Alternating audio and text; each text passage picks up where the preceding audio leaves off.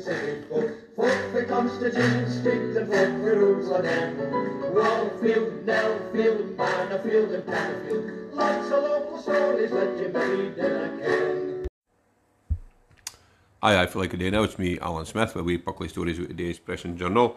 It's been Monday, February the 14th, so happy Valentine's Day for all you romantics. Now, front page of the paper today is a patient moving ban is nae fit doctor ordered. So patients are complaining that they're being held hostage by a blanket ban on moving for GP practices in Aberdeen. The block on transfers was instituted by health chiefs who feared a mass departure from surgeries that were seen as failing. One city medic said under pressure doctors were fighting to keep the ban in place to avoid becoming swamped with unhappy patients leaving their current practice. But angry patients have complained of feeling trapped and being caught in a backlog at busy practices. One wife in Denburn said her 6-week wait to be diagnosed after a mystery illness left her unable to complete simple household tasks. The position in Aberdeen appears to be one of turmoil, with surgeries being dogged by GP walkouts in protest over reorganisation and a failure to recruit elsewhere, preventing healthcare being offered. One Aberdeen clinician also raised the anxiety felt by some about one practice being run with a dangerous reliance on nurses.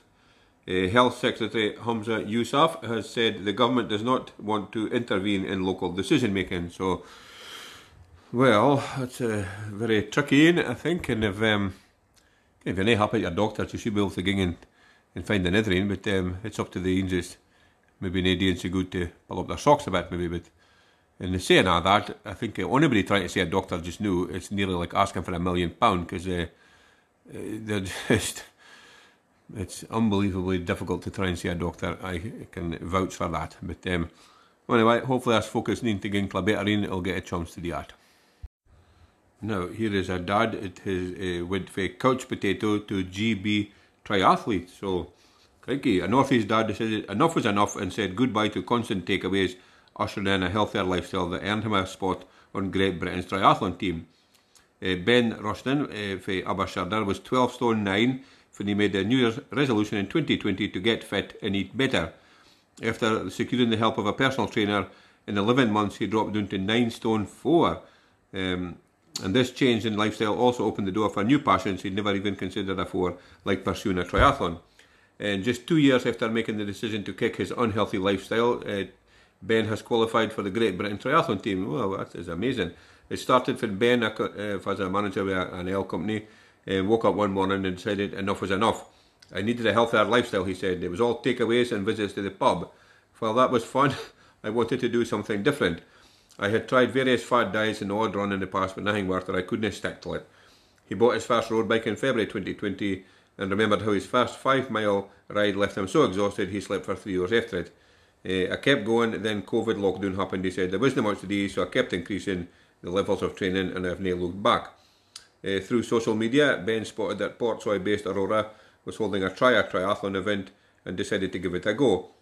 And now Ben will represent Great Britain in the 25 to 29 age category at European Sprint Distance Championships in Munich in August. So, wow, that is absolutely amazing. And there's a bit down here about his all diet and his new in. So his all in was microwave meals, takeaways and eating out, alcohol, most weekends, chocolate, fizzy drinks, crisps, and then more crisps. Sounds a bit familiar to me actually. And then his new in is clean eating, fresh food and whole foods, no processed foods of that, fruit and vegetables, high protein foods such as chicken and fish, pasta, bagels, usually with tuna or turkey rashers and cheese, and around 2,000 calories a day required. A very limited amount of alcohol. So, well, obviously, there's photos and you can see the difference in him. It's unbelievable. So, well, hats off to him, and, puts a puckleos to shame, certainly me anyway. So, anyway, good on him. Well done. Now, here is a Highland atrocity remembered. So, folk gathered in Lochaber yesterday to commemorate the 330th anniversary of the Glencoe massacre. About 70 folk attended the memorial service at St Mary's Kirk in Glencoe to remember those who lost their lives on February 13th, 1692.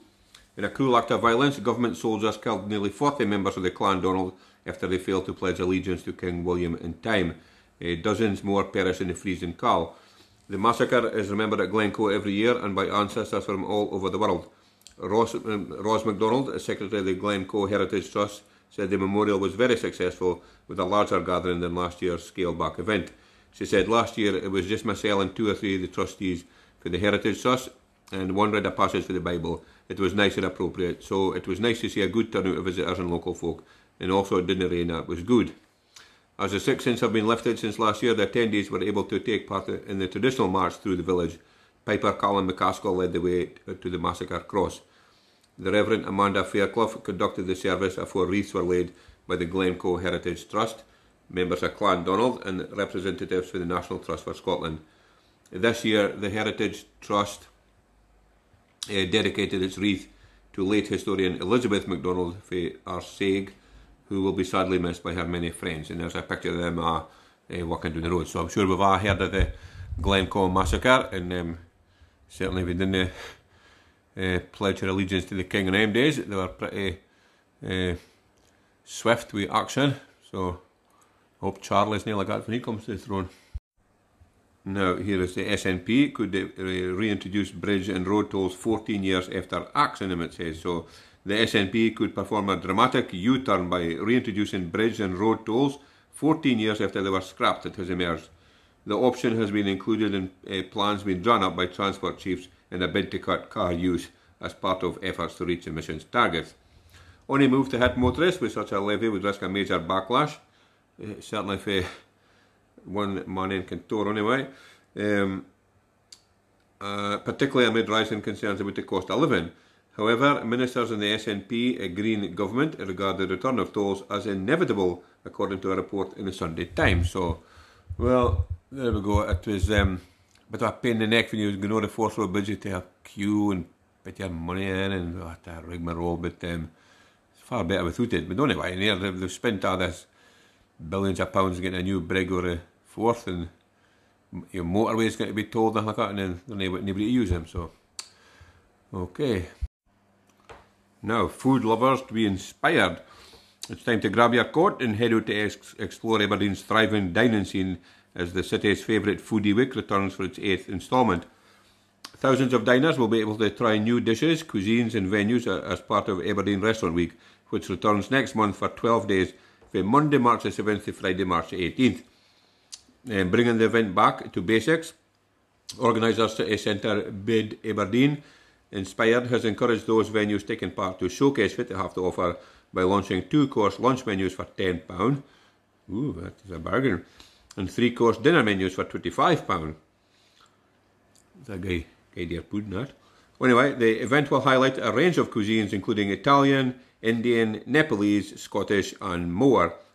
And it will further help position Aberdeen as a food lover's destination of choice. So that is music to my ears, and I shall put that dates in my diary and certainly go in and give them a try.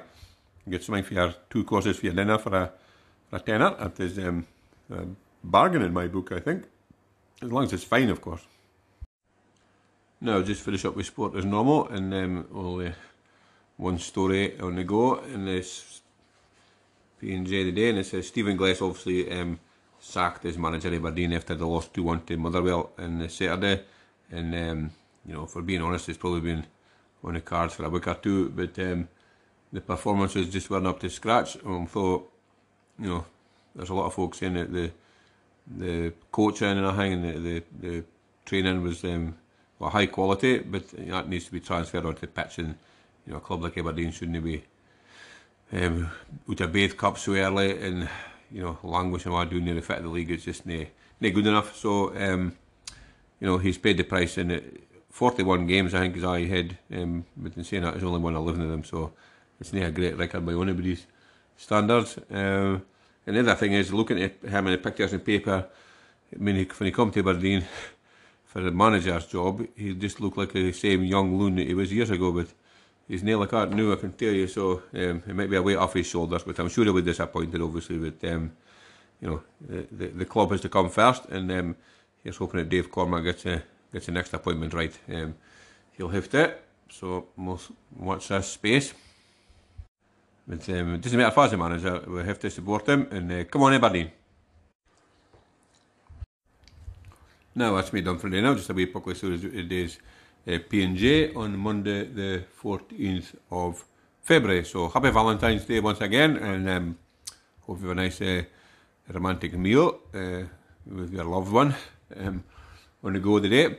Anyway, thank you very much for listening to this podcast. And if it has been a moche afternoon up in Aberdeen, it was very bright through the day, but it's brightened up a bit at dinner time, but it's gotten dull again. They're speaking about the gales in the next couple of days, so back to normal, I'm afraid. But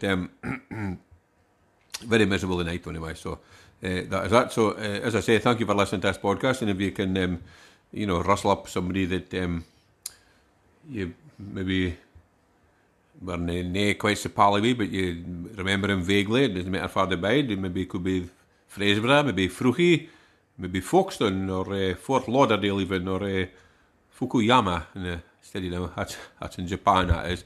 But anyway, if you can, somebody, anyway, it doesn't matter far are, just let them kind of about the Doric Express, and we've had a good uptake of listeners in the last week or so let's keep it going and get some more folk on board. So, long live Doric.